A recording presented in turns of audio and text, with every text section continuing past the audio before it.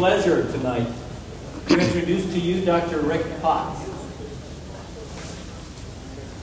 Dr. Potts received his BA in anthropology at Temple University. He went on to get a PhD from Harvard in paleontology. His specialty was lower Pleistocene sites at Olduvai. So ever since then, he's done a lot of work in East Africa. You'll hear more about that. After a few years at Yale and a promising tenure career, he moved on to the Smithsonian, where he has been ever since. And in his last 25 years, he's going to be telling us very much about his life's passion and what he wants to do and is achieving in terms of helping us as a public to understand more about the hot topic of human origins. He is now the Director of Human Origins Program at Smithsonian. He's the Curator of the Department of Anthropology at the Smithsonian. And how in the world did I get to know Rick Potts? Well, the story starts a little over a year ago in June, when I was invited by Jim Miller and Connie Bertya to come down to Washington for a meeting of what was called a Broad Social Impact Committee. Now that's not exactly a name that rolls off the tongue, and it's not exactly obvious as to what it all means.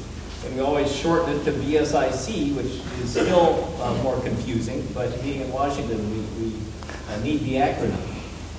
Now, in order to attend, I had to forego a Templeton Foundation members meeting, and I said, well, all right, we'll come here instead. I'll see what it's all about.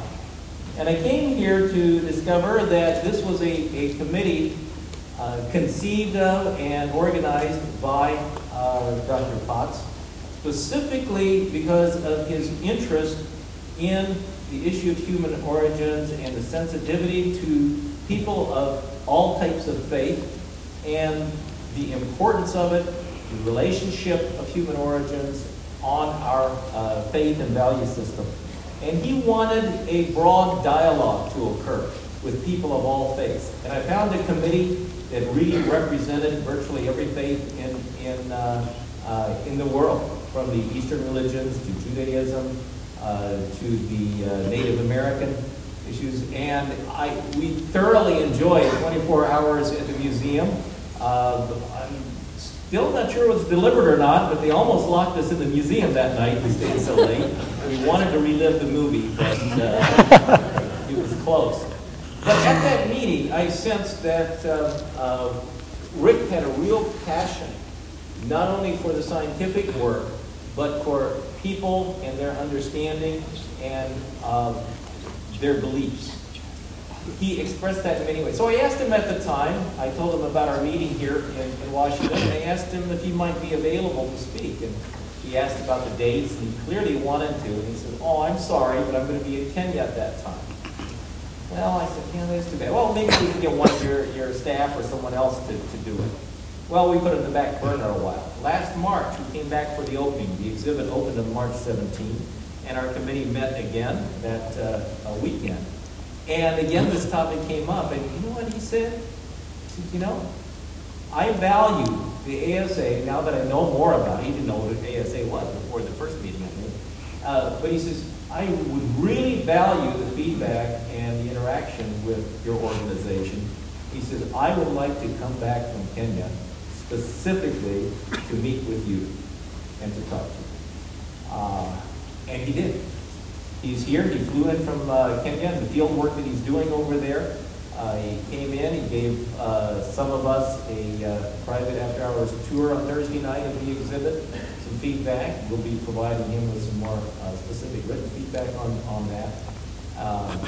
In return, he asked me to help out on his Hot Topics Friday afternoon, which was a lot of fun. The public forum that they hosted at the exhibit on issues of science and faith every other month over there.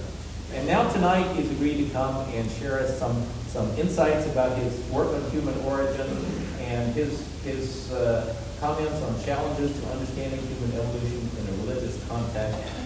Rick, we're just thrilled to have you here. Please join me in giving him a very warm welcome.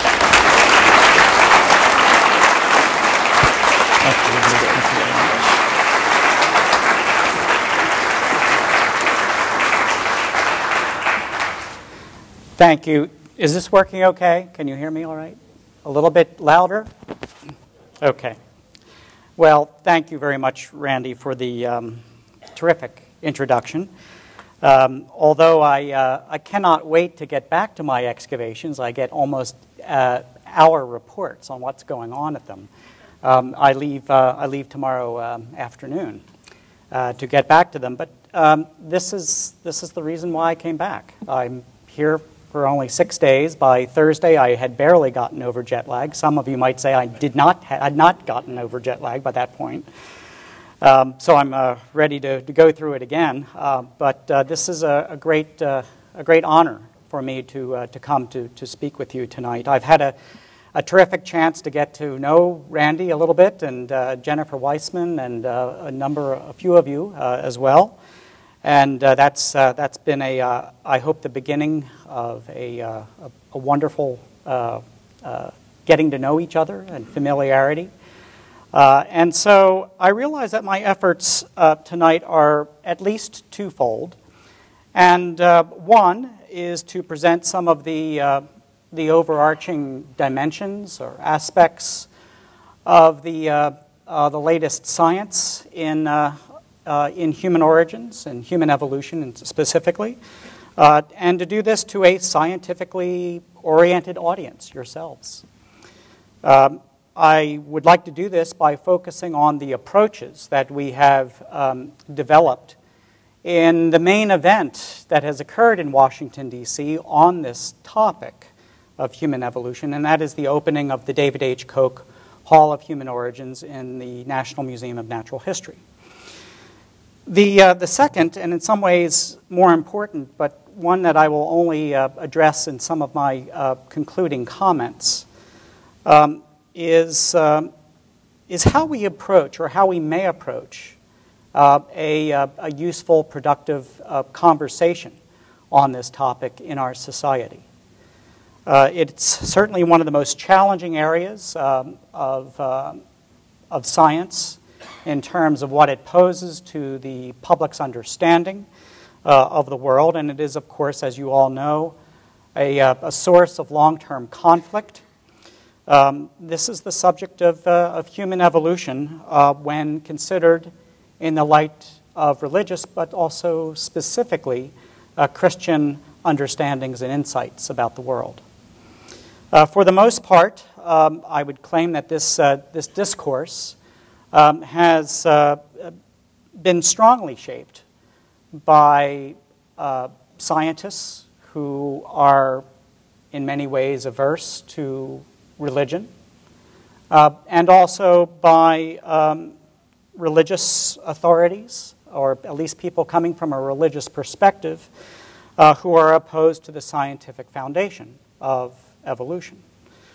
And a point that I would like to make at the outset is that it's very important that those, if we may roughly call them, those two areas or populations of people, they're not the right ones to lead the dialogue, the potential for the conversation. But rather, it's those who have spent years practicing scientific research, or at least very knowledgeable about the processes of science, the methods of science on the one hand, and those who have taken part in Christian fellowship on the other, who should be leading that dialogue. And so I cannot think of a more important group than this organization in discussing the challenges and the opportunities for a conversation on this topic. This is where I just came from, in the East African Rift Valley, a site in southern Kenya with the long, somewhat unpronounceable name of Olorgesailie. It's a Maasai term. No one knows what it means except something about the place of the Gisilic people, but even the local Maasai people don't know who the Gisilic people were or are. Nonetheless, this has been my home for about a quarter of my adult life. Go there and set up a camp each year and explore, and in a very systematic way, these eroded gullies and hillsides that contain stone artifacts and fossilized bones, and terrific sequence of evidence of environmental change. And because this is the Rift Valley, it's a place that's been rife with volcanic eruptions, with radioactive materials, which allow us to apply a whole slew of different dating methods to it. And so it has become the best, most precisely dated site in the world, spanning the last about 1 million years, a little bit longer than that, that has all that evidence of environmental change, stone artifacts of ancestors, a couple of early human fossils, and also many fossils of animals that allow us to reconstruct the ancient communities, ecological communities, and what they were like and how they changed over time. I thought I'd just leave this slide up while I offer you a little bit about my background. You may well wonder, since I am a research scientist investigating human evolution, you might wonder where I may be coming from with regard to my religious background. My background is firmly in Christian teachings. I sometimes tell my friends that I grew up as a Protestant with emphasis on the protest. I generally skipped Sunday school whenever I could to sneak into the back of the church sanctuary, where I thought that there was more interesting things being said about statements and accounts of faith and also doubt. And perhaps it was there and in my later reflections that I came to understand, at least for me, that doubt is in no way an enemy of faith. Rather, doubt was and continues to be an essential fuel for discovery and for both a rational and an emotional deepening of faith. And so I came to see hurdles and challenges as essential for a dynamic and enlightening growth in my religious experiences. Oops, just go back for a moment. And so perhaps due to that early experience, I became accustomed to the value of reconciling what others, I think, were seeing as opposites. I saw how supposed conflicts are opportunities for insight and understanding that transcended what others proclaimed to be irreconcilable differences and conflicts. And I realized that those proclamations about irreconcilable differences and conflicts often meant that they would reject things that I thought were important, either scientific findings or religious insights. And I just simply could not reject both. And so perhaps due to this early religious background, it also helps to explain why I've traveled back here tonight to discuss the subject of human evolution with some comments on the challenges in the light of religious, particularly Christian understandings. Let me just give you then an overview of the aims of this talk. I would like to just take a quick look at the main theme of the Smithsonian's Human Origins Initiative, as we call it, which consists of the centerpiece is the exhibition, but also it involves our research and our educational outreach events, public events. I'll give you a visual tour of the new exhibition. This will be review for those of you who are able to come on Thursday. The exhibition is really the main substance of our public presentation of the science of human origins.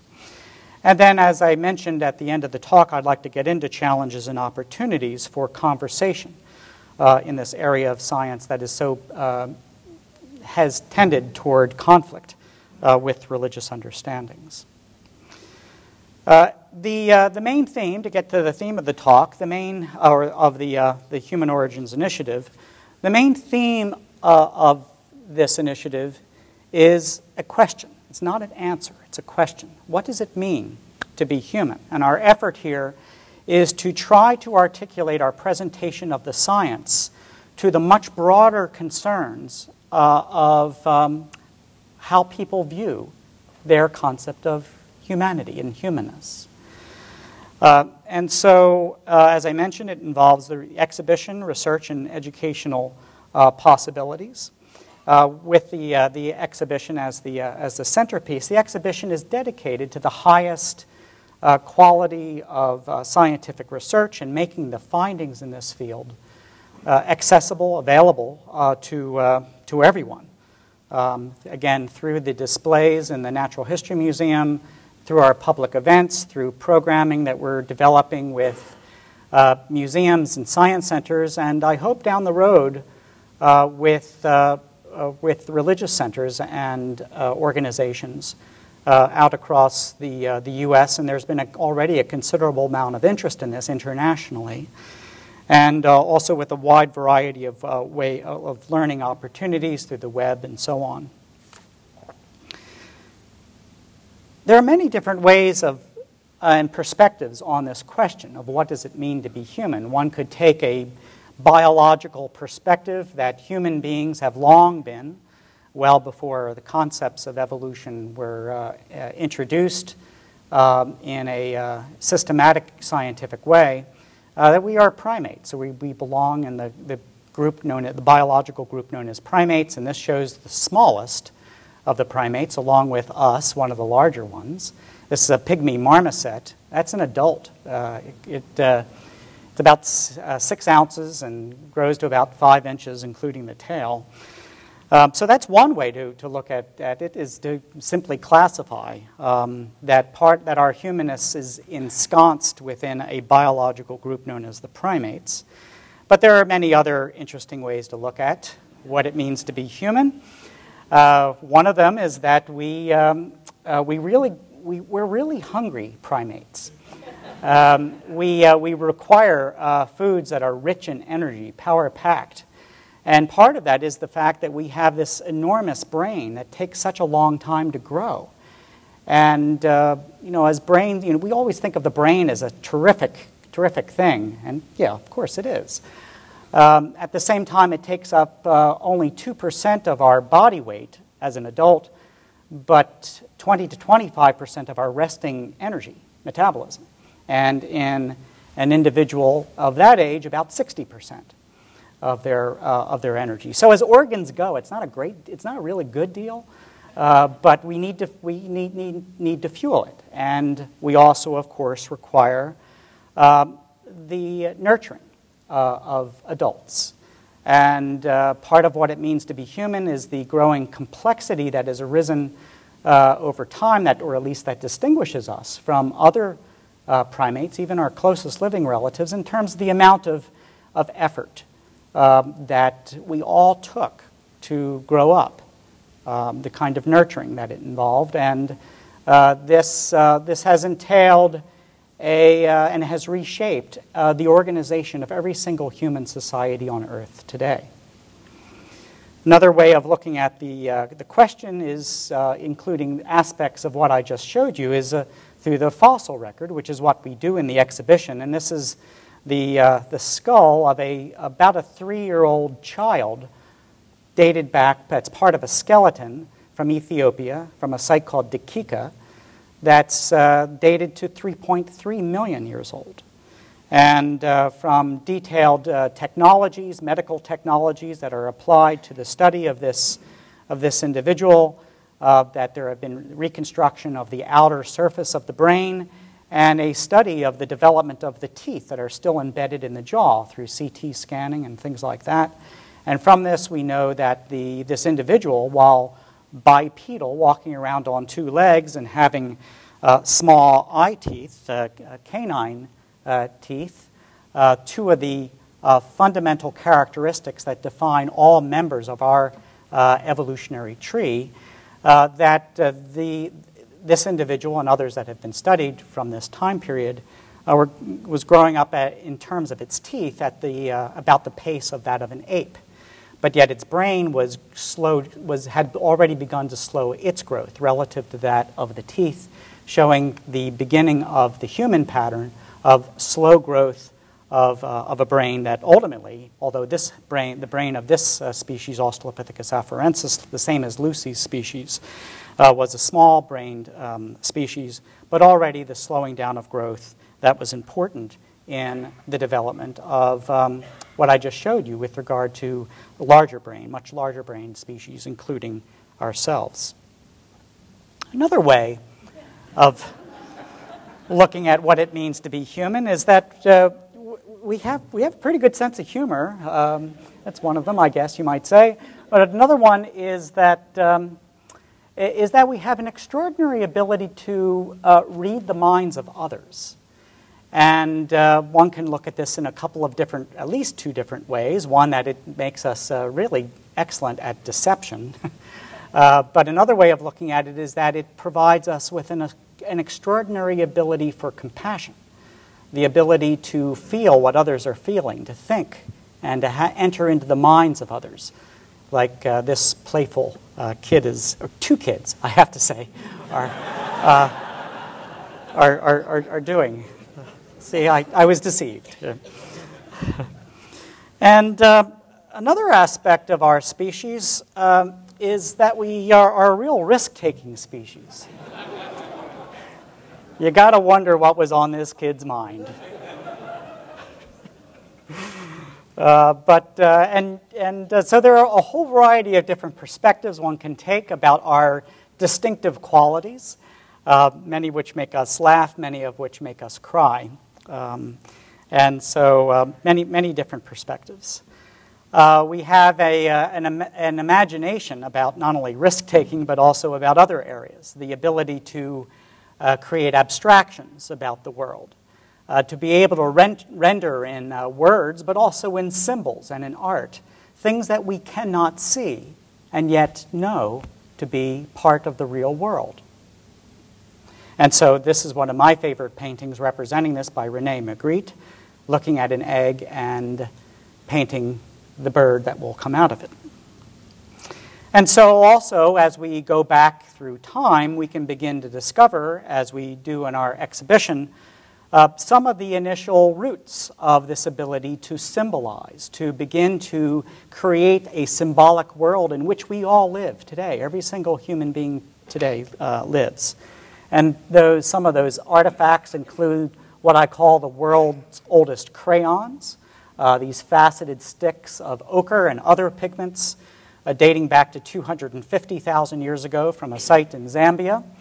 The oldest representational art from another site in Africa, from a cave called Apollo 11 Cave in West Africa, and the oldest statues and musical instruments that come from cave sites in Germany, dating back to 35,000 years ago. And so we can begin to explore some of the roots of some of these qualities that help us to understand and have perspective on the distinctive qualities of our species. Another aspect of what it means to be human is that we put ourselves into pretty unusual circumstances of places to live.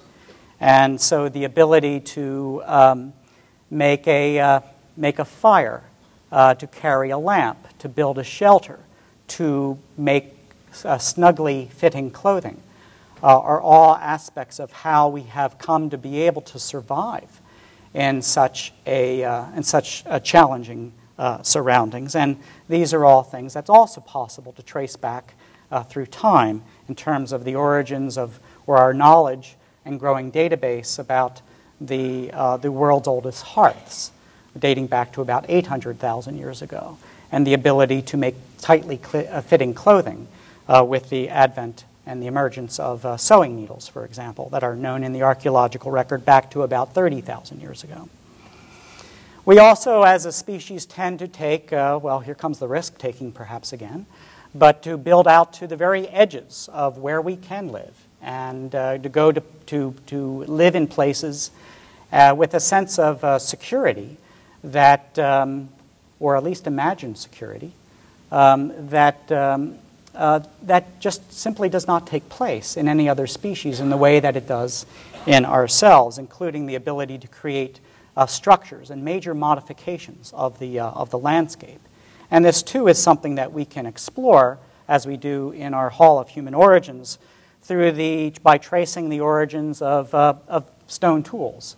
For example, from some of the world's oldest simple stone flaking and technologies and archaeological sites dating back to about 2.6 million years ago, to the emergence of hand axe technologies lasting for about 1.5 million years, largely unchanged, an almost unimaginable period of time of unchanging technology, to the origins of more innovative and smaller, more mobile technologies and a more diverse toolkit, and begin to understand and trace how then the emergence of domestication of plants and animals and the emergence of agricultural societies have taken place, by which we have become a turning point in the history of life on Earth by virtue of our ability to change the landscapes and the ecosystems of the planet. Even the ability to contemplate our origins through new discoveries, through scientific research, can also be considered, I suppose, part of what it means to be human. This goes back also to our ability to abstract and to think outside of our time, our specific time and place, and to understand something about not only the future but also the deep past. And this just shows one of my Indonesian colleagues contemplating the skull of one of the most recent branches added to our family tree, that of Homo floresiensis, known as the Hobbit, affectionately, from about 18,000 years ago on the island of Flores in Indonesia. And in fact, Smithsonian excavations are going on in the cave where this specimen came from, this skeleton came from, right as we're speaking. And also, I think that we might include a contemplation of how do we fit in, or how do we relate to the rest of the natural world, to other living things. What are the connections that are there? What are the separations? What are the things that make us unique and distinct? But where are also the areas of unity and connection? And so there are many different ways by which one can think about this question, what does it mean to be human? And what we've tried in the exhibition is to take the enormous range of experiences, of ways in which people come into the hall, encounter our website, encounter this question. And their perspectives on this question are informed by religion, philosophy, literature, arts, the sciences, and of course everyday experience. And to begin to articulate that broad range of experiences that is much larger than what evolution can explain and much larger than what science can investigate and test, but allow people then to see the relationship of these scientific discoveries to this much broader and compelling question. This is my office one day when someone went in there and cleared out all the books on my bookshelves and put specimens on there and took a really nice photograph. I was very happy about that, but all my books are still out of order when they were put back. The exhibition, of course, is based, as a museum study is based on objects and specimens. And this just shows you a small fraction of the Smithsonian's holdings of original objects, artifacts, and fossilized bones, as well as exact replicas, casts, or 3D printouts of medical scanned data for rare and unique objects and fragile objects that must, of course, be kept in their country of origin. And so the exhibition is indeed based on that. If I could have the lights just up a slight bit, that would help me up here. Great. If it's all or nothing, we can just turn them off. Oh, well. In any case, the exhibition itself, then, is what's been very important to us is to create a respectful and welcoming place where people coming with so many different perspectives, so many diverse perspectives, can come into the hall and to encounter the scientific evidence and to encounter the process of science. And when it comes up, to engage in conversation and dialogue with people who wish to relate the science to their religious understandings of the world. We've been able to train more than 120 volunteers who signed up to be docents in the hall, volunteers to help engage in the conversations that take place. The conversations sometimes do require what I've called, when I've spoken with the volunteers, lowering the temperature, but it has turned out to be that's relatively rare, that's been necessary, that visitors do come in with the desire to learn. In terms of my own experiences there, one of our public events that we have in there every other week is called The Scientist is In. And the one time I've done this so far, before I went off to do my Kenya field research, there were two Christian schools, school groups, who were in the hall. And my experience with them and also their teacher was that they came into the hall not out of apprehension about what they would learn, but rather the students were there to learn about the fossils and the stone tools and what science was discovering. And that there was a much more nuanced attempt to understand science in the context of their religious understandings and insights and teachings. The questions that the students were asking were things like, well, how do you know that particular fossil belongs in with us as opposed to some other animal? How do you know the age of fossils and of the dirt you find them in? Things that are part and parcel of everyone who's even a fan of science and of human origin science they're interested in asking those same sorts of questions. And so it's been very, very rewarding to see that kind of response to the hall. The other thing here is that the exhibition then that I'd like to mention opened, as Randy mentioned, on March 17th of this year, which was to the day, the 100th anniversary of the opening of our museum on the National Mall. 100 years ago, as I mentioned to the group who was there on Thursday, there were about a little bit more than a couple dozen fossil remains that were relevant to the subject of human evolution. Almost all of those were of the group known as Neanderthals. And today, there are about a little bit over 6,000 fossil individuals that are known, ranging from everything from isolated teeth to nearly complete skeletons. And when you add that then to the approximately, many, many hundreds of thousands of archaeological remains that have been discovered over the last number of decades, what we're finding then is that there is quite a great volume of evidence to be able to show to the public, and that because it's such an active area of high-profile science, it seemed to me necessary, and seemed to the Smithsonian necessary, to provide a place where the public could come see those discoveries and to understand them in terms of the emergence of qualities that have distinguished our biological species, Homo sapiens. And so we have in the hall, for example, things like exact reproductions of what are widely recognized as the world's oldest bipedal two-legged footprint trails, discovered by Mary Leakey in northern Tanzania. And of course, a range of fossil evidence showing, for example, the changes in brain size over time, the decrease in facial size. Here, representing about 2.5 or 2.6 million years of technological evolution from simple stone flaking to the origin of sewing needles.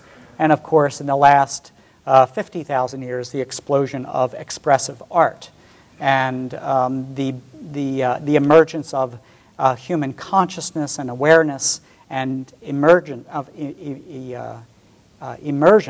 within a symbolic world in which we all live.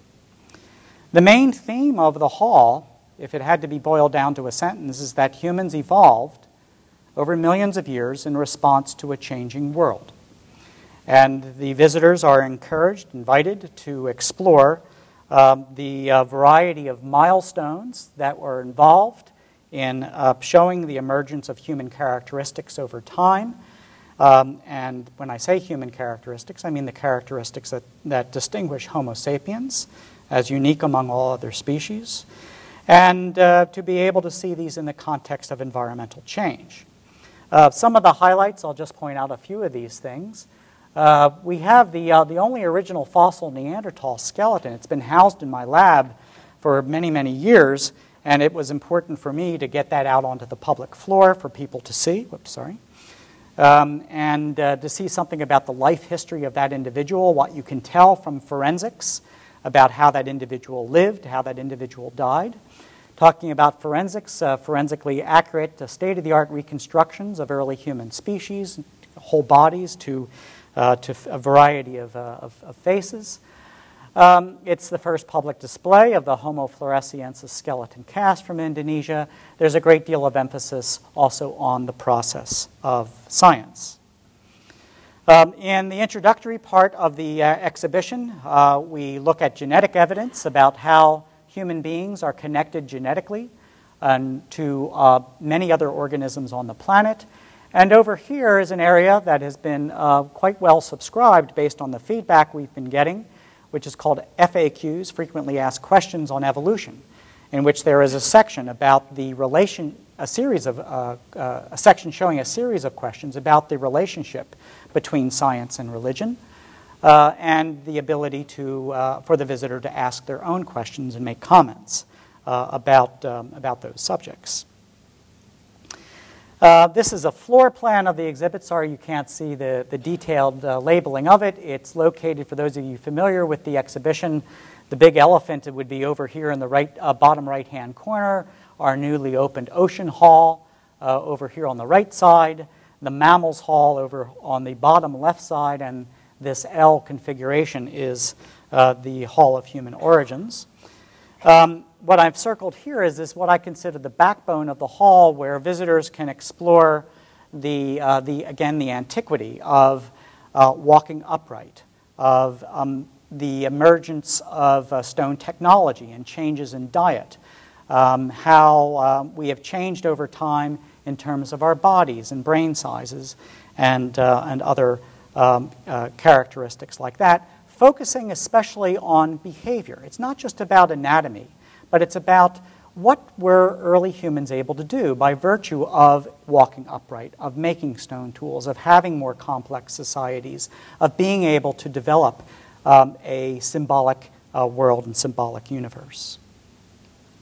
And so some of the milestones in the evolution of humans include the emergence in Africa from fossils and genetic evidence suggesting a 6 million year divergence of humans from other primates. By 4 million years ago, well-established evidence of walking upright on two legs. 2.6 million years ago, the emergence of the earliest stone technologies, very simple technologies, and the ability to carve meat off the bone and to break open bones for the fatty, nutritious marrow, giving, of course, the fuel for that first initial bump up in brain size. But the greatest, about 1.8 million years ago, the first evidence of human predecessors outside of Africa. By 800,000 years ago, that is began the sharpest increase in brain size, the emergence of control of fire seen through hearths from a site in Israel, dating back to at least that far long ago. The emergence of our own species relatively short time ago, about 200,000 years ago, based on dated fossil evidence from Ethiopia and Morocco and Kenya, and also based on predictions from the genetic evidence of genetic variation of all people across the globe today. The emergence of fishing technologies for the first time, and of innovative technologies 90,000 years ago. The great expression of what's called the creative expression of cave art 32,000 years ago, and the emergence of agriculture by at least 10,000 years ago, a little bit before that, which is, of course, the basis of most modern-day societies today, that dependence upon agriculture. Going back to where I live, actually, there's my field camp right there on that cliff, right there. That's That's where my tent is, waiting for me to come back. Our work here at Lorgus Isle over the last 25 years, once we realized the amount of time depth we had, allowed us to study these layers after layers of different landscapes and evidence of climate change. A whole barrage of environmental scientists have come there, geologists, geophysicists, geochemists, to study dating techniques, to study environments and the tempo of environmental change over time.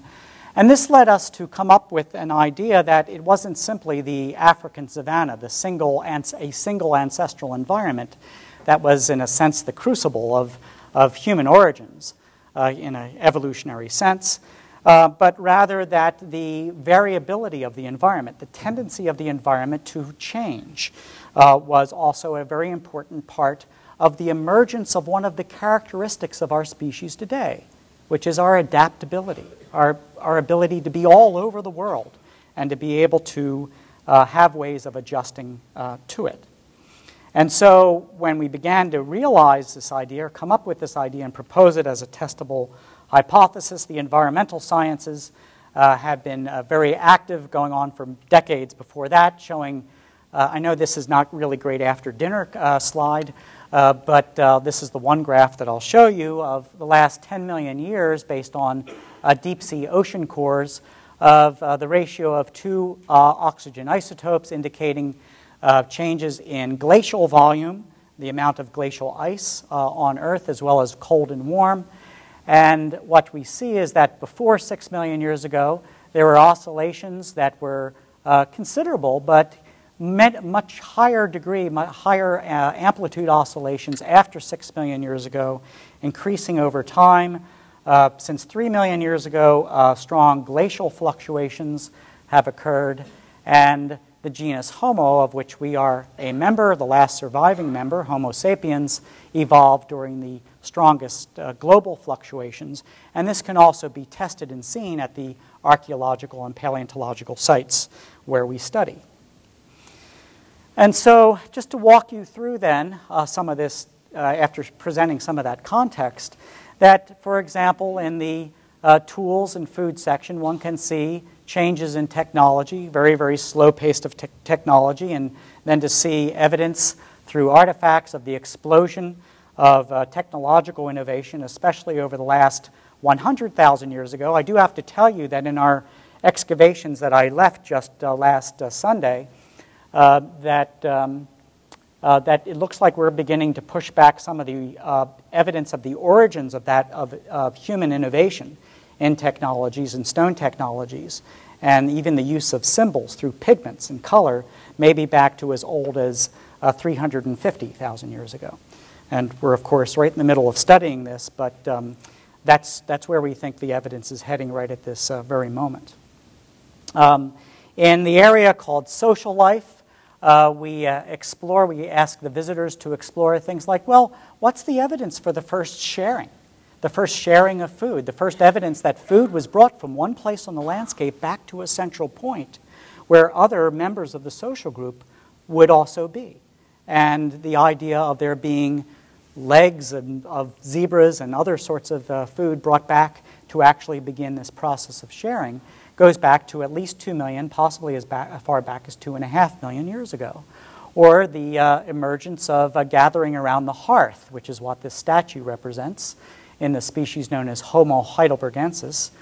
Those hearths go back to about 800,000 years ago, as well as some of the earliest shelters, really well-built shelters by 400,000 years ago, and even the origin of social networking, of the ability to exchange with neighboring groups raw materials of stone over vast distances of hundreds of kilometers, instead of just walking a few kilometers to get some favored rock that you thought you could make a tool out of, get something of great value like obsidian, a really great raw material for making stone tools, from some neighboring group hundreds of kilometers away. And the evidence of that goes back to between 100 and 200,000 years ago. And so again, aspects of behavior is what we're also focusing on here. We have these areas of the exhibit called snapshots in time, And these are three what I call high-def dioramas that allows the visitor to explore some of the evidence of human activity, early human activity, at three sites at different periods of time. And by pressing and touching the evidence, it activates a conversation with a scientist that helps the visitor to understand how scientists find out certain things about that we know about the butchery of animals due to cut marks on the bones. We know that a particular individual died because we see the holes in the back of the skull of a leopard, made by a leopard's jaw. A whole variety of forensic possibilities that are presented to the visitor to help people understand how we know what scientists say that they know. With regard to the question, the thematic question, what does it mean to be human, we take this idea of it's a question and not an answer seriously. The only place in the hall where we actually engage the visitor in this question is at a couple of kiosks back there where we ask them to tell us your ideas about what it means to be human. And let me tell you, people are sure interested in wanting to tell the Smithsonian what they think about that question. And of course, you can imagine the enormous range of possibilities, of possible answers, again, informed by many different life experiences. And we do only a very small amount of editing, usually when teenagers are there and trying to impress us with things they know. Maybe some of those answers don't come up. Debbie loves Johnny, that kind of thing. But other than that, all of our answers can be found on our website in this section called What Does It Mean to Be Human?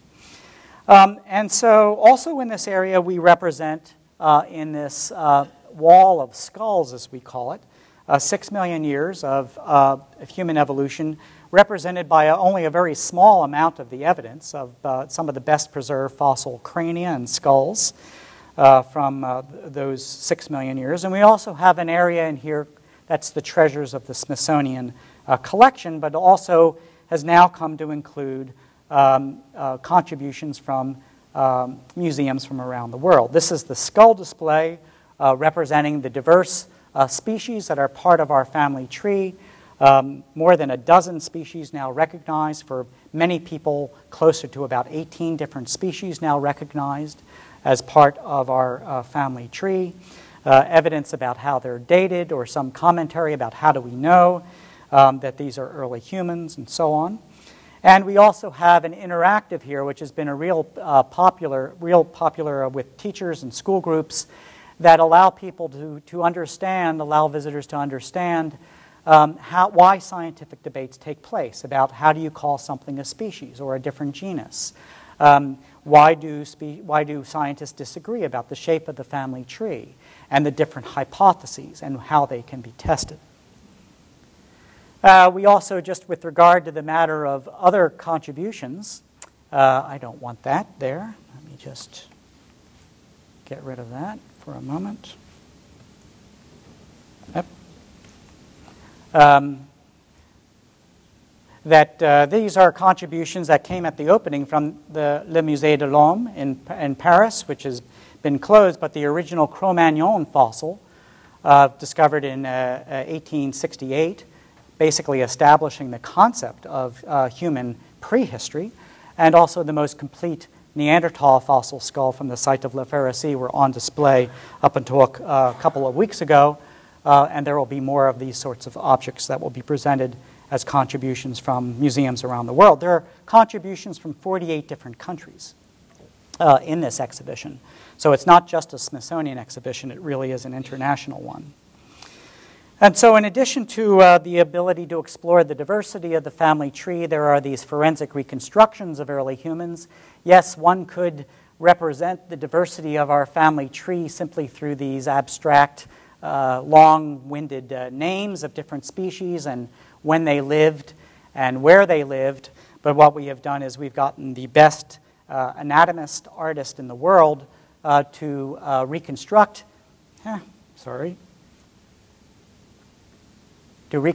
what particular individuals of these species look like based on individual fossil skulls.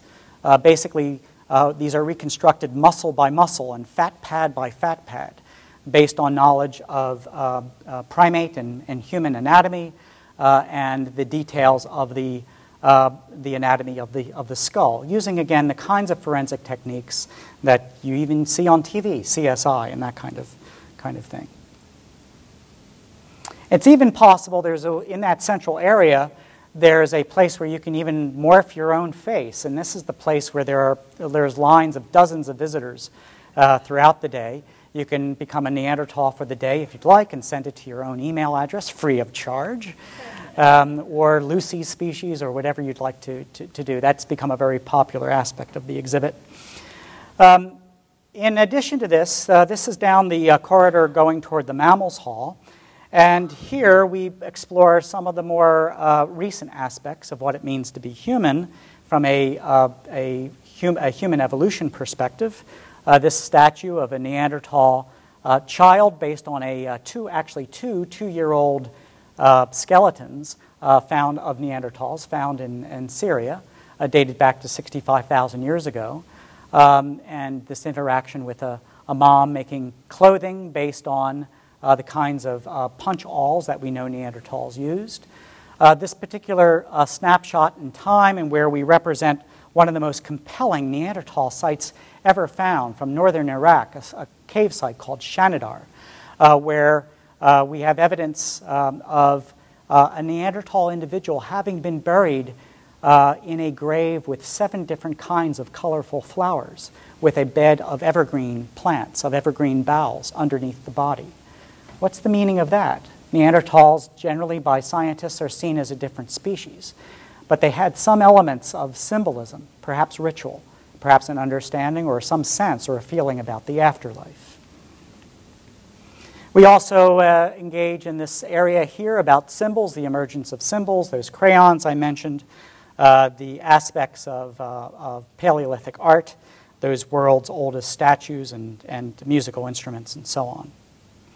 And then in this far end of the hall, this one species living worldwide theater, where we present an overview of 6 million years of human evolution in a 5-minute video, but also focusing on the evolutionary history of our own species, Homo sapiens, over the last 200,000 years, including a time when our own species, this is based on a whole variety of genetic studies, became reduced to, there's scientific debate about this, but became reduced to no more than about 10,000 breeding adult individuals. I say scientific debate, that's the high end of it. The low end of the estimate is 600 breeding adult individuals.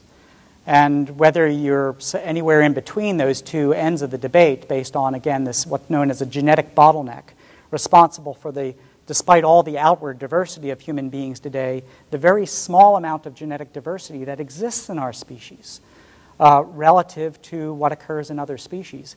Evidence of a genetic bottleneck, a population reduction down to, again, the estimates from 600 to 10,000 breeding individuals. I suppose you might say that we might have been an endangered species no matter which of those estimates or range of estimates you take. In this part of the hall, called Humans Change the World, we trace the origins of agriculture, the development of cities, the increase in population over time, some of the many challenges that exist in our present-day world with regard to energy use and a world population counter that's shown there. Science updates in this area that for example, indicate that from modern-day medical studies that each of us is an ecosystem of microbes. We have more DNA and more cells of other microorganisms in and on our bodies than we have human cells on and in our bodies. And those include bacteria that are absolutely essential to not just disease, but to our health. The ability to manufacture vitamin K, to digest our food, and so on, is very, very fundamentally involves this ecosystem of microbes that is part and parcel of our bodies. And also one of the science updates that's there now, over the last 400,000 years, changes in atmospheric carbon dioxide, sea level changes, temperature changes, allowing people to see the fluctuations that have occurred over those 400,000 years. During that time, 4 different species, earlier species of early humans, became extinct. It's also during that time that our own species emerged on Earth.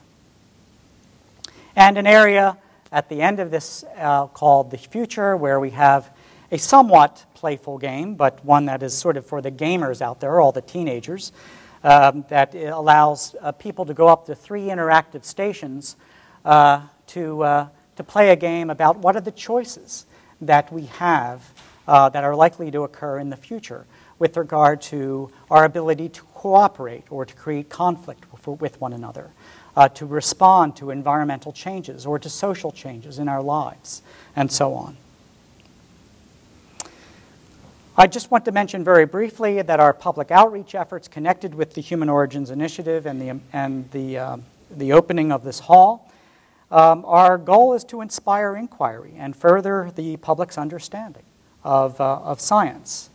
That includes a website that I know some of you have already seen, where we have extensive content on the science of human origins, a unique digital 3D collection or access to fossil specimens, interactive floor plan, but also resources developed by the committee that Randy mentioned that he is a part, the broader Social Impacts Committee, and I'll get back to that in a moment. An overview then of the Human Origins Initiative is that it invites the public to explore one of the most active and high-profile fields of scientific discovery, and I think a very inspiring area of knowledge. The hall is really meant as a celebration of becoming human, the uniqueness of humanness when seen from a scientific and evolutionary perspective, and the unity of our species. It indeed recognizes the connections humans have with all other organisms, but it also emphasizes the characteristics that make our species Homo sapiens unique. And it articulates, or at least it attempts to articulate, with the larger societal values and beliefs about humanness, and seeks to contribute to our concerns and the public's concerns and reflections in those larger areas of societal values and understandings. However, of course, there are a variety of challenges in communicating human evolution. Some of the positive themes is that it is one of the most compelling questions, that is, what does it mean to be human, that one can ask. It's a focus of great public fascination, and it does not present conflicts for many people.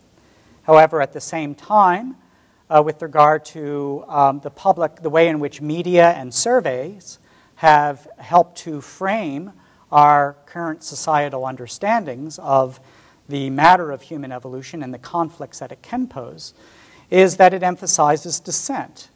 Not just actual scientific debate, but dissent about scientific findings. For example, the new fossil shakes up everything and changes everything you ever knew about human origins, human evolution from a scientific perspective. That is not the case, and one of the reasons why we present this exhibition is so people can have a reliable place to come to understand how new findings fit in to our growing understanding of human origins. But also the media very much sees things as a this or that, two camps kind of approach to things. And so the polls tend to present the issues in terms of belief or acceptance of evolution, with the possible answers as alternatives. And this naturally highlights the conflict mode between scientific understanding and religious understanding of the world. Our goal has been to develop I hope, a deeper public understanding and discussion about human evolution, and this requires developing ways of creating a conversation, making the science approachable and meaningful, and this must be done through respectful conversation and engagement, interaction, and dialogue with a whole wide range of religious concerns and philosophical concerns on which, in a sense, are stakeholders in this whole matter of origins, of our origins, of human origins.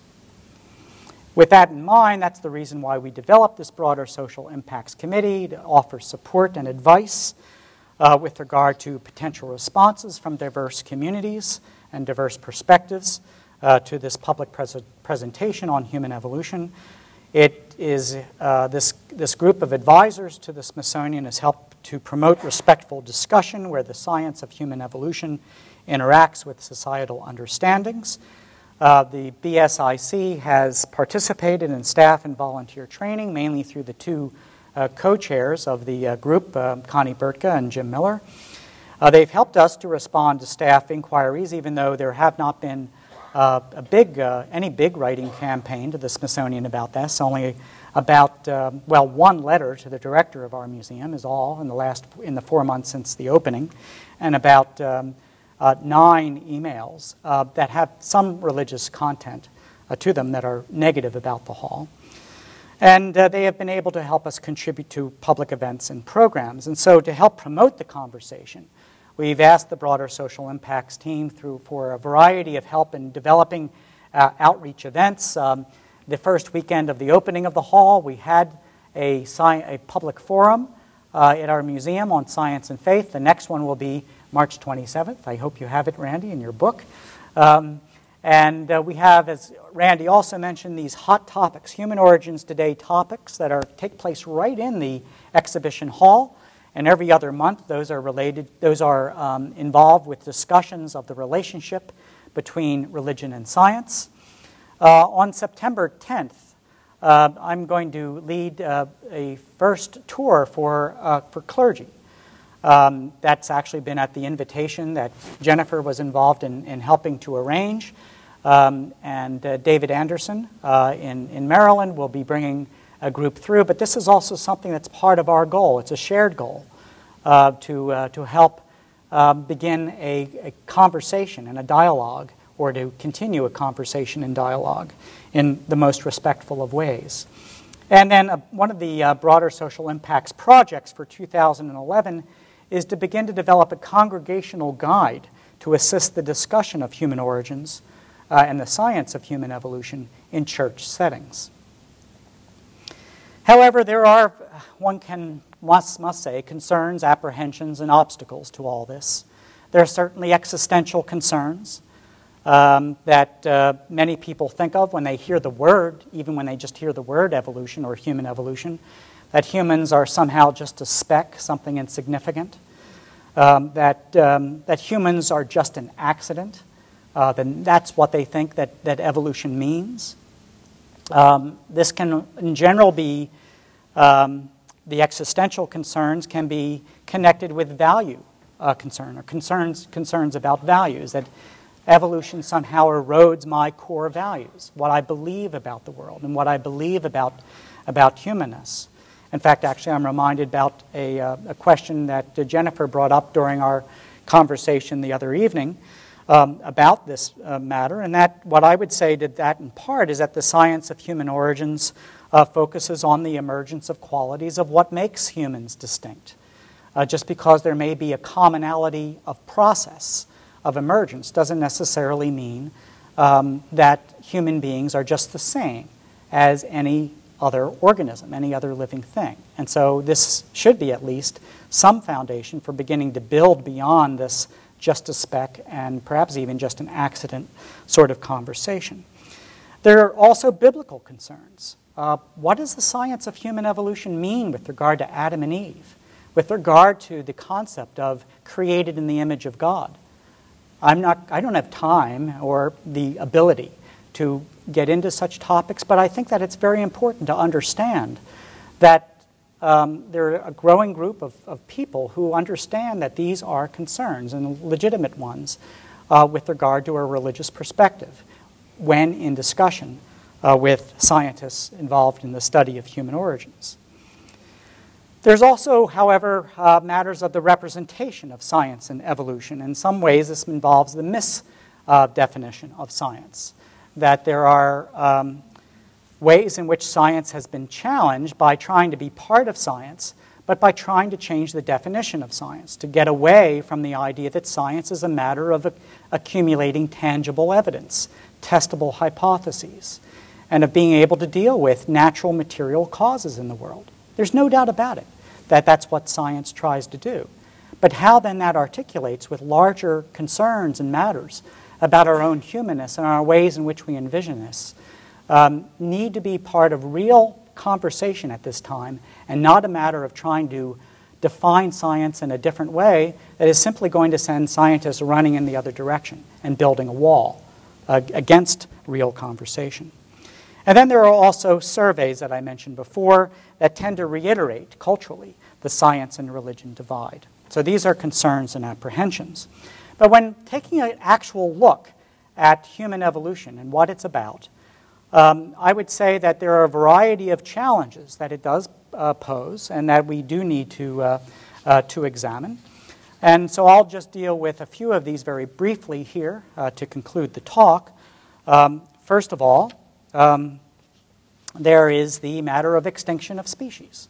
What are the implications of the fact that there is no longer a scala naturae, a single ladder of progress toward humanness that has humans emerging above the rest of the natural world, but rather that we are, as a species, embedded in a diverse family tree?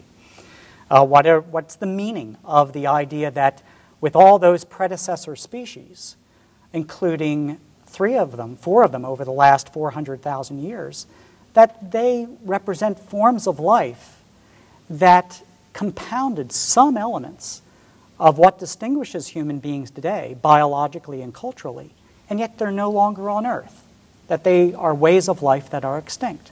How can that contribute, deepen, or even begin to be the source of a conversation between Christians and people of other religious understandings and the science of human origins? That's a real challenge.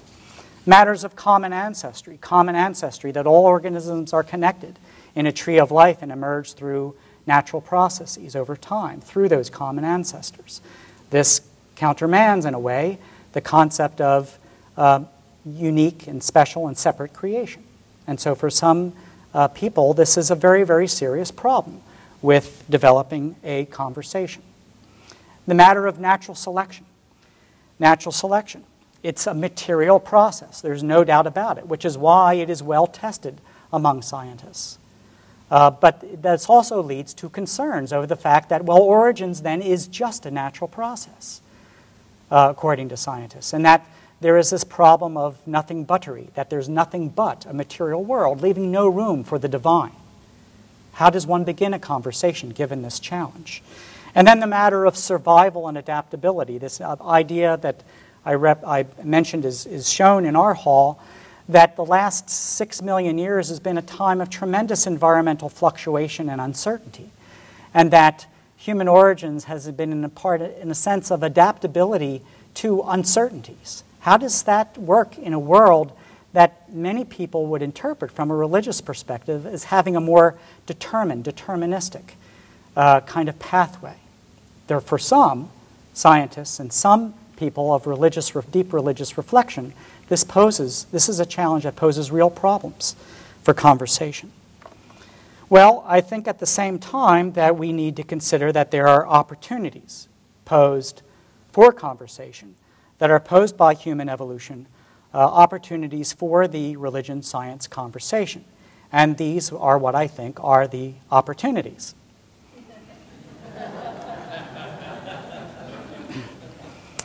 The extinction of species. In many ways, an evolutionary perspective highlights the fragility of life.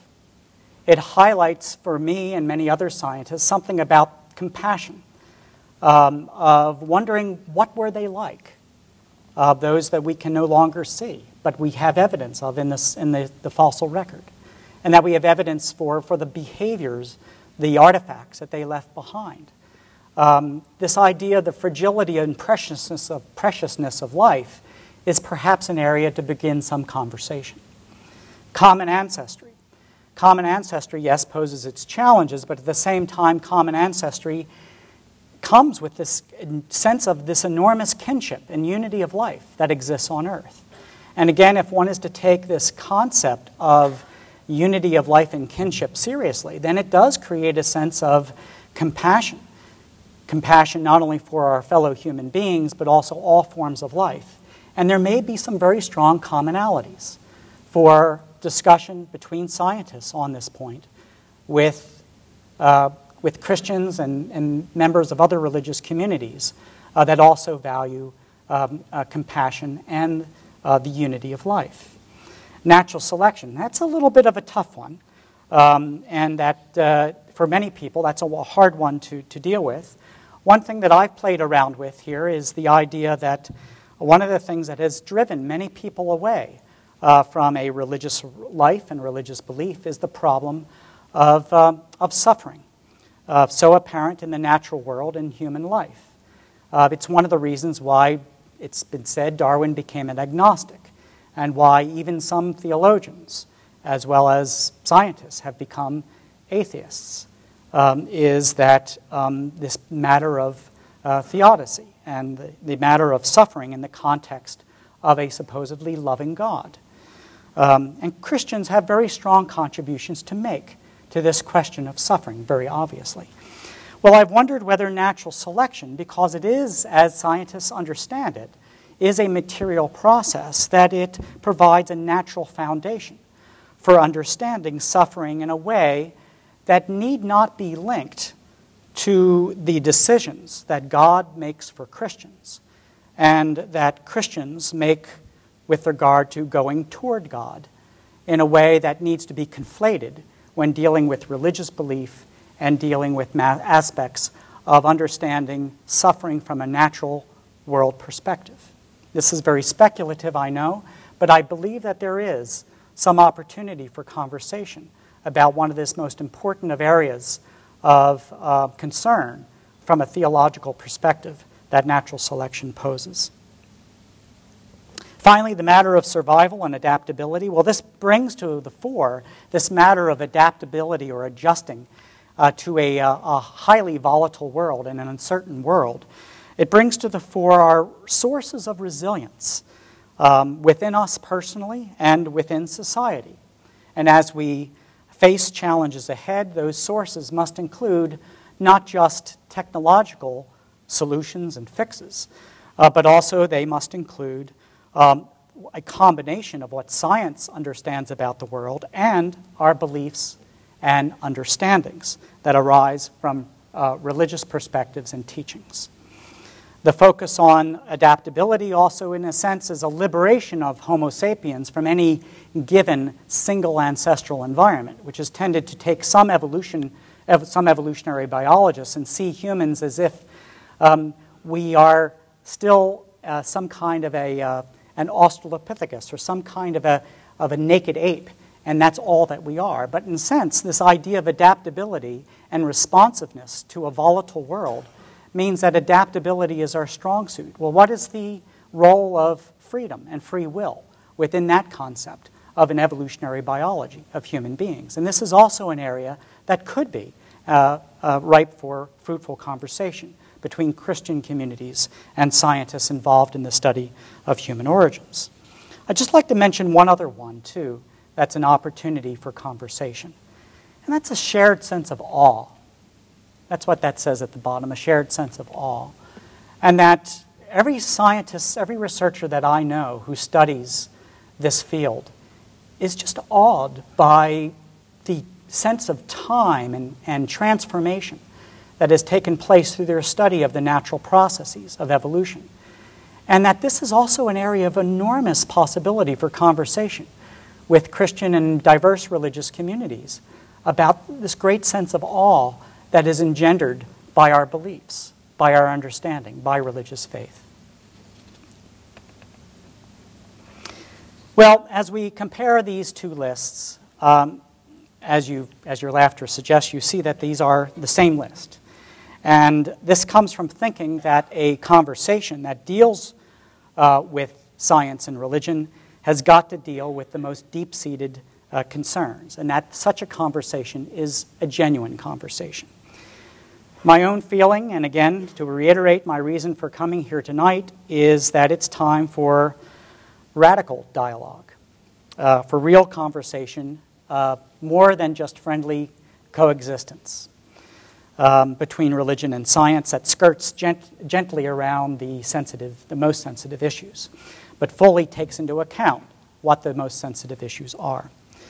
The contributions of science, in terms of its contribution to this dialogue, as you can imagine, my own feeling is that this conversation has got to include the findings of human evolution.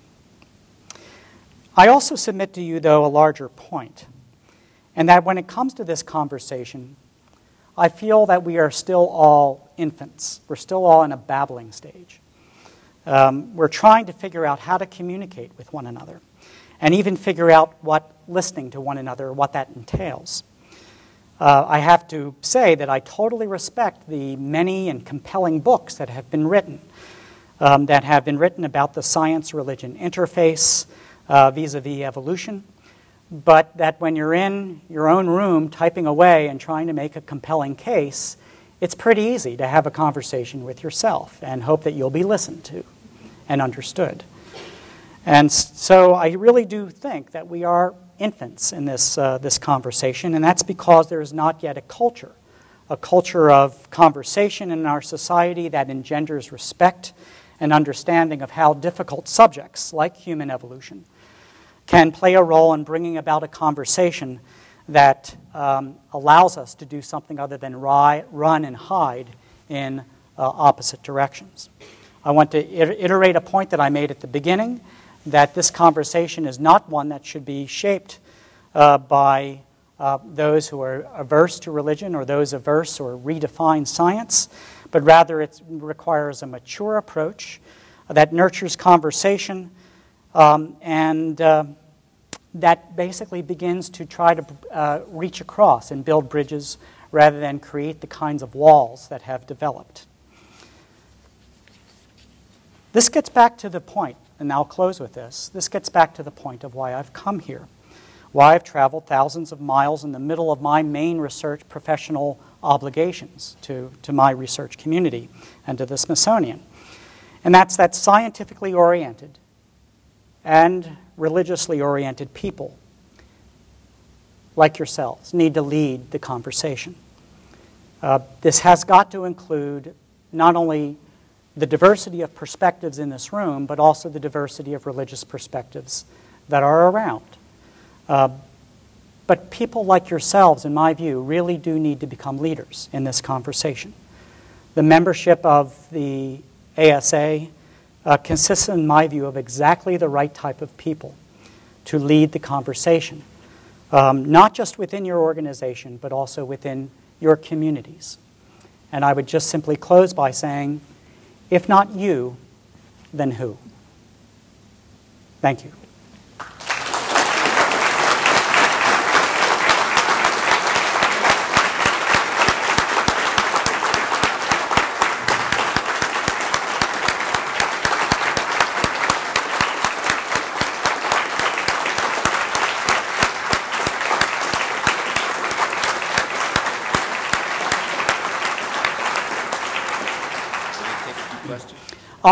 I'll come back. That was, I think, the longest ovation I've ever received. Good. Then let's keep on. No. I was going to have questions, but I didn't hand out the cards in time, so we'll take a few as long as you can handle. Sure. Except they kick us out of the building at 10. So okay, let's start here. Dr. Potts, I would like to thank you very much for the presentation tonight and for the human origins display at the Natural History Museum. It's very, very well done. As a Christian, I've tried to grapple with this for some time, and I'm coming to grips with the idea of common ancestry. And I think that a lot of Christians can be brought to that realization that we do share a common ancestry with all of life. But I think that there are some things that will always seem to offend our sensibilities, and I would like you to comment on one of them, and that is, maybe you were touching a little bit on it with the idea of natural selection. There seems to be an attempt on the part of some scientists working in the field of human origins to explain every aspect of what it means to be human in terms of variation acted upon by natural selection. Even the idea of our religiousness. And I imagine one of the responses you get often with the question of what does it mean to be human is to be religious. I mean, absolutely. Almost every culture has some sort of belief in the supernatural. Now, here's my question for you. Do you,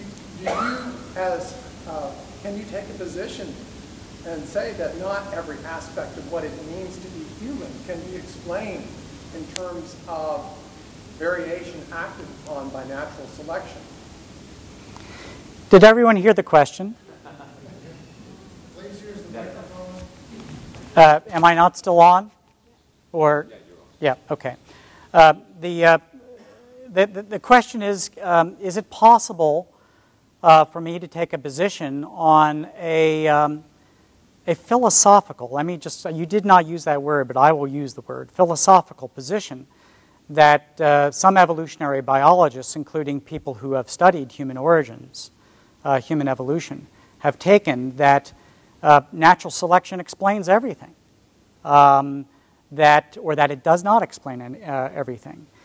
Well, let me just say that with regard to our whole philosophy of putting this exhibition and our public programming together, it has been based on the idea that we're far more than our biology. We are far more than variation, genetic variation being acted upon by natural selection. In some ways I think that this is obvious in the empirical world. I mean, it's the reason why, for example, at the Smithsonian, there isn't just a natural history museum, and everything else is just an arm of it. That there are museums of art and culture and history that can't just be explained by natural selection. There are levels of explanation of human action in the world and of events that occur in the world that cannot simply be reduced to an ancient history of nature acting on natural genetic variation. At the same time, the question is, what are the opportunities are there for the many different religious, historical, cultural, and philosophical perspectives that would take that standpoint and bring it together with an understanding of human evolution. And I think that one of the areas that I vaguely touched on here, but is part and parcel of the research that actually we do, is this idea of this indeterminacy of the emergence of human beings, not just in relationship to some singular ancestral environment, which is supposed to explain everything, but rather there is this plasticity to humanness. There is this ability to have a sense, a way in which humans are able to make their own world, which is so apparent to everyone, I think, today. And that this leaves a possibility, even within natural explanations, for human beings as being, I don't remember all the theological terms for this, but basically actors in the world with choices to make and decisions to make, and that we come to meet a world that has a great deal of indeterminacy in it, but also the potential for interaction with God. We'll need to keep questions short. And my answers, too, I guess. No, your answers can be long. They can be long. No, I'm sorry. About 10 years ago, AAAS meeting in Washington, I forgot his first name, but Dr. White was talking about human evolution and showing evidence, and he started his presentation by talking about the Rift Valley. And as scientists, we can talk about the terms origin and evolution and how slippery those words are. But as scientists, we have to be very objective about assumptions we make. So he described the Rift Valley, and he was saying there's no place else in the world where you come to sort of the rim of the valley, and you go down in there, and it's just prime for finding the data that you're finding. Can you address any kind of reservations or speculations you have about if you could expand beyond the Rift Valley, or are there other areas where there are finds like this that expand the story, that broaden your database? Yeah, the question was about the matter of the Rift Valley, and that's the only happening place on Earth with regard to the study of of human evolution, and how I might want to expand beyond that. Well, that's also the reason why, something I didn't talk about today, why I do about an eighth, maybe a sixth of my field research in China, is that there are many other parts of the world. The subject of human evolution it becomes very narrow, actually, when you deal with just one particular portion of Earth. Now, it is true that based on all the evidence, scientific evidence of fossil finds and archaeological finds, that the first 4 million years out of 6 is exclusively an African history, and that the genetic evidence shows that we all of us bear within our species the evidence of a Homo sapiens as having an ancestral home in Africa. But at the same time, I am always struck whenever I look at a big Landsat or other kind of satellite photograph of Africa, and I go, yes, that's where I work, Alorgesailie. And I go, and I find this white dot that's smaller than a pinprick in the map of Africa, in the satellite image of Africa. And so as expansive as it may look, I don't know, I don't want to explain what Dr. White was saying. Maybe that's evidence that maybe sometimes scientists can be a little bit poetic or take license. But I think that it is foolhardy for a scientist today to think that there's only one site in the world, that there is only one sliver, the Rift Valley, which would ignore, for example, exciting discoveries in Chad, Morocco, South Africa, that are taking place even within the African continent that help elucidate those first 4 million years. Brian, go ahead. What is your opinion about the data that was recently published about apparently some interbreeding between humans and Neanderthals, and are there theological implications of that discovery? I think everyone heard that question. Most interesting question, especially the second part, which I don't think I'll be able to talk to very much. But with regard to the recent study of the Neanderthal Genome Project, it's amazing that we have the Human Genome Project, but also that there is the ability to map the Neanderthal genome by virtue of getting ancient DNA out of fossil bones. And some of the initial work that has gone on by Svante Pääbo and his group in Leipzig, Germany, on mapping the Neanderthal genome indicates, on the basis of, I believe it's 7 individuals in Africa and I think 12 or 13 individuals sampled, humans, this is, sampled, modern-day people, sampled so far outside of Africa, that there is a small echo of what look like exclusively Neanderthal, uniquely Neanderthal genes in the populations, the people who have been tested only outside of Africa and none from within Africa, suggesting that there was, during the emergence of the dispersal, the initial dispersal of people out of Africa, with the main burst of that coming about 60,000 years ago, beginning about 60,000 years ago, that they ran into Neanderthals and that there was some interbreeding. And that due to the fact that the population was greatly expanding, it amplified that small echo, even a small amount and small number of hybridization events, of intermating, of a small hybrid zone would have ramified into that echo of about 1 to 4% of the human genome in those individuals who have been tested.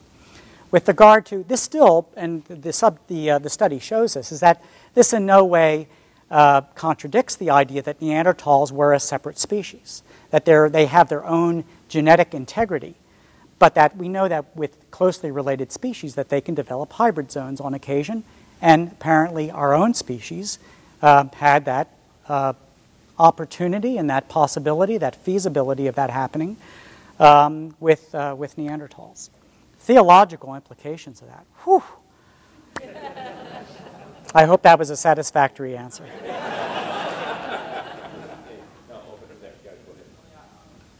said that we should reach out to people to boldface. If evolution disproves some false religion, should that really concern us? I would love to, I hate doing this, to come back with another question, but false religion? An example. I know that I have a feeling I know what's on your mind, but I think that it's quite difficult when scientists do the work of trying to point a finger at where evidence might create evidence of a false religion.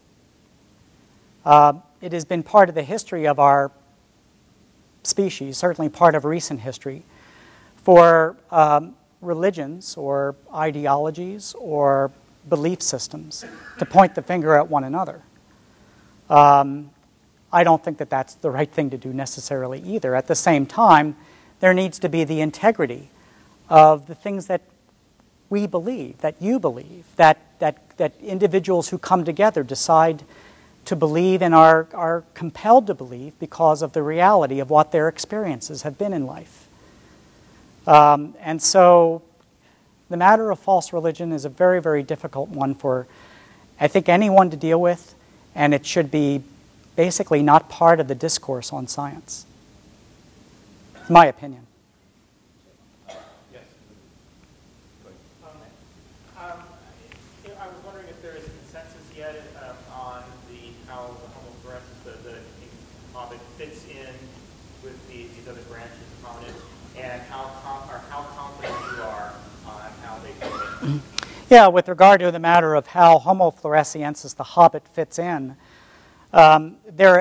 your question has a very nice implication, that an awareness that there has been scientific debate. Are they just some form of a population of odd Homo sapiens that got stuck on the island of Flores in Indonesia, or are they a separate species? The general view right now is that they are a separate species, and the reason why is that you had really a situation of the blind men and the elephant for a while, is that those who touched the brain saw it as, oh, maybe they're just a microcephalic modern human, okay? Those who touched this part of the body said that, and another part. When you bring all of that stuff together, that from the shoulder to the wrist bones, to the foot bones, to the leg bones, the proportions of the body, two aspects of the growth of the face that has now been able to be studied because we have a number of individuals of this species, the growth of the jaw, for example, that you can't get that out of a modern human growth pattern, no matter all the variation that exists across modern people, and that they are not simply the original fossil find. That skeleton is not just a diseased individual, but this is an actual biological pattern that was unto itself. Many people have said, wow, this changes a lot about human evolution when they found out about it.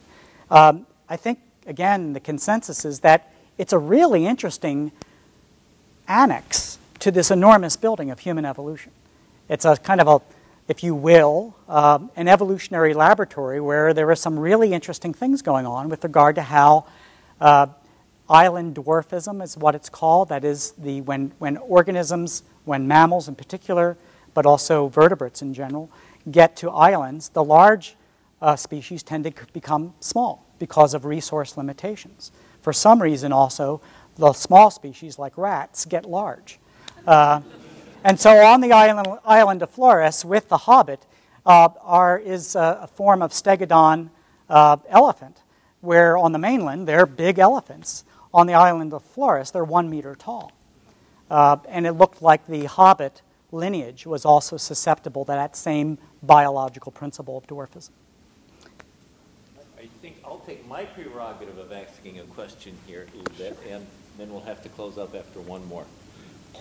I wondered if you could help me understand a little bit more about the out-of-Africa hypothesis versus the multi-regional hypothesis. As I understand it, there are 2 or possibly 3 major phases of migration out of Africa. But nevertheless, Homo erectus, or these, really came out of Africa long ago, but all of those went extinct? Is there really just one source of Africa more recently? Yeah, it's a good... Help me understand. Yeah, a good question. Again, partly because of, for the last 10 years, I've noticed, with regard to media coverage, is that the reporters always want to have the two camps because it doesn't become interesting unless you have two camps to present, and that they are probably warring with one another. And so the idea of out-of-Africa replacement is one idea, and the other idea is, yes, an early out-of-Africa, but an evolution of Homo sapiens from earlier humans over multiple regions, multiple continents. Those are two different ideas. The evidence from both the fossils as well as the genetics, especially from the genetics of looking at all modern human genetic variation, is that the late out-of-Africa hypothesis is more the winner than the loser in that scientific debate. What I think you're referring to, Randy, also is that, in fact, this is my work in China that I do, that we're studying the earliest evidence of Homo erectus out of Africa, which we published an article last year showing that the earliest evidence of reaching East Asia was about 1.7 million years ago, well before the origins of our own species. And that the earliest evidence of fossils and archaeological remains for out of Africa comes from the Republic of Georgia at about 1.8 million years ago. Okay, and so that's an early out of Africa, leading to Homo erectus and a diversification, Homo heidelbergensis, a few other species that then diversified while there was also diversification going on in Africa. But that by around 200,000 years ago, we see evidence from all modern human mitochondrial DNA, the evidence of an African origin of Homo sapiens. And then what happens? Well, if you look at the nuclear DNA, and this is looking at many different genetic systems as independent entities, we all bear the stamp of a second or nth out of Africa, later out of Africa, that began around 60,000 years ago.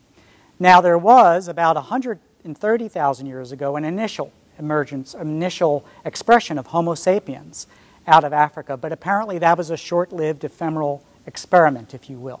That's how geneticists look at it, at least. And that's how paleoanthropologists, paleontologists look at it as well.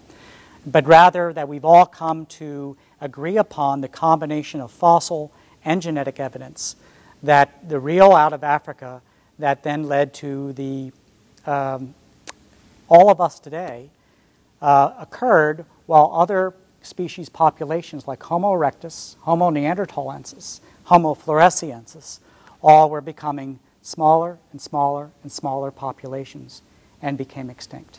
The extent to which there was a human, a Homo sapiens cause of extinction in any of those instances of other species extinctions is not clear, or I would say actually the evidence is very slim. One final question, and then we have to go. Who will get? Dave, okay. I think this ties in some of the stuff from earlier today, particularly Dr. Miller's lecture.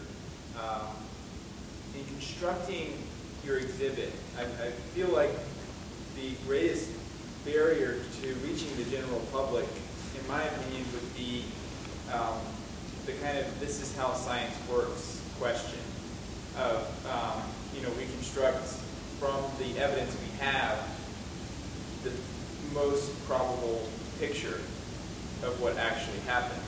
But when the general public sees that and hears that, they say the most probable picture. Well, then that's not definitely what happened. And then they start to do the whole two camps thing that you're talking about, and they put the camp here, and they're not very good at saying that the camp is 1%, so they say 10% or 20%, and that starts to get, I don't know where I'm going with this. Anyway. But keep going, this is good. How do you diagrammatically, I know you talked a little bit about how you dialogically do this in terms of dialogue. How do you diagrammatically and exhibitionally address that in your exhibit and in general in a exhibit maybe about climate change also? Yeah, it's an interesting question. We could stay here. We might need beds in here if we really got into this topic. But in brief, we don't deal with, actually in the exhibit, even in my own thinking about science, the most probabilistic in a historical science, that may be true with regard to certain kinds of modeling sciences, that you assign probabilities to this model versus that model versus another model. In our field, and I think in most historical sciences, we deal with this is what we can confidently say with regard to, for example, if we're dating a particular fossil or stratigraphic layer in which it comes from, that these combined dating methods gives us this confidence about this particular age. This is the sample of fossils and archaeological remains that we have that allow us to understand the emergence of a particular behavior or species that we see in the fossil record. But that this is an area that's so rampant with discovery, that's so exciting, that it's really the keeping people up to date is how we do it in the exhibit.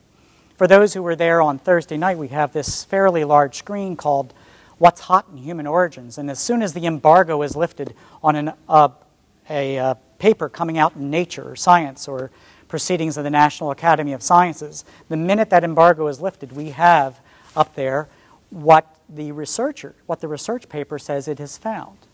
And to give people an idea that this is a field that is cumulative in terms of the evidence and in terms of even overturning evidence.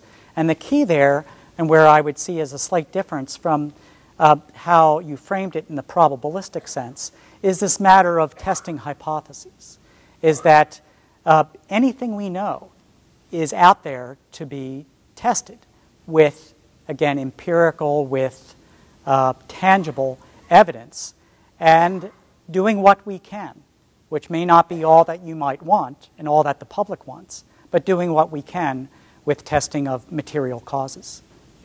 I think this is long enough. Thank you so much for coming along.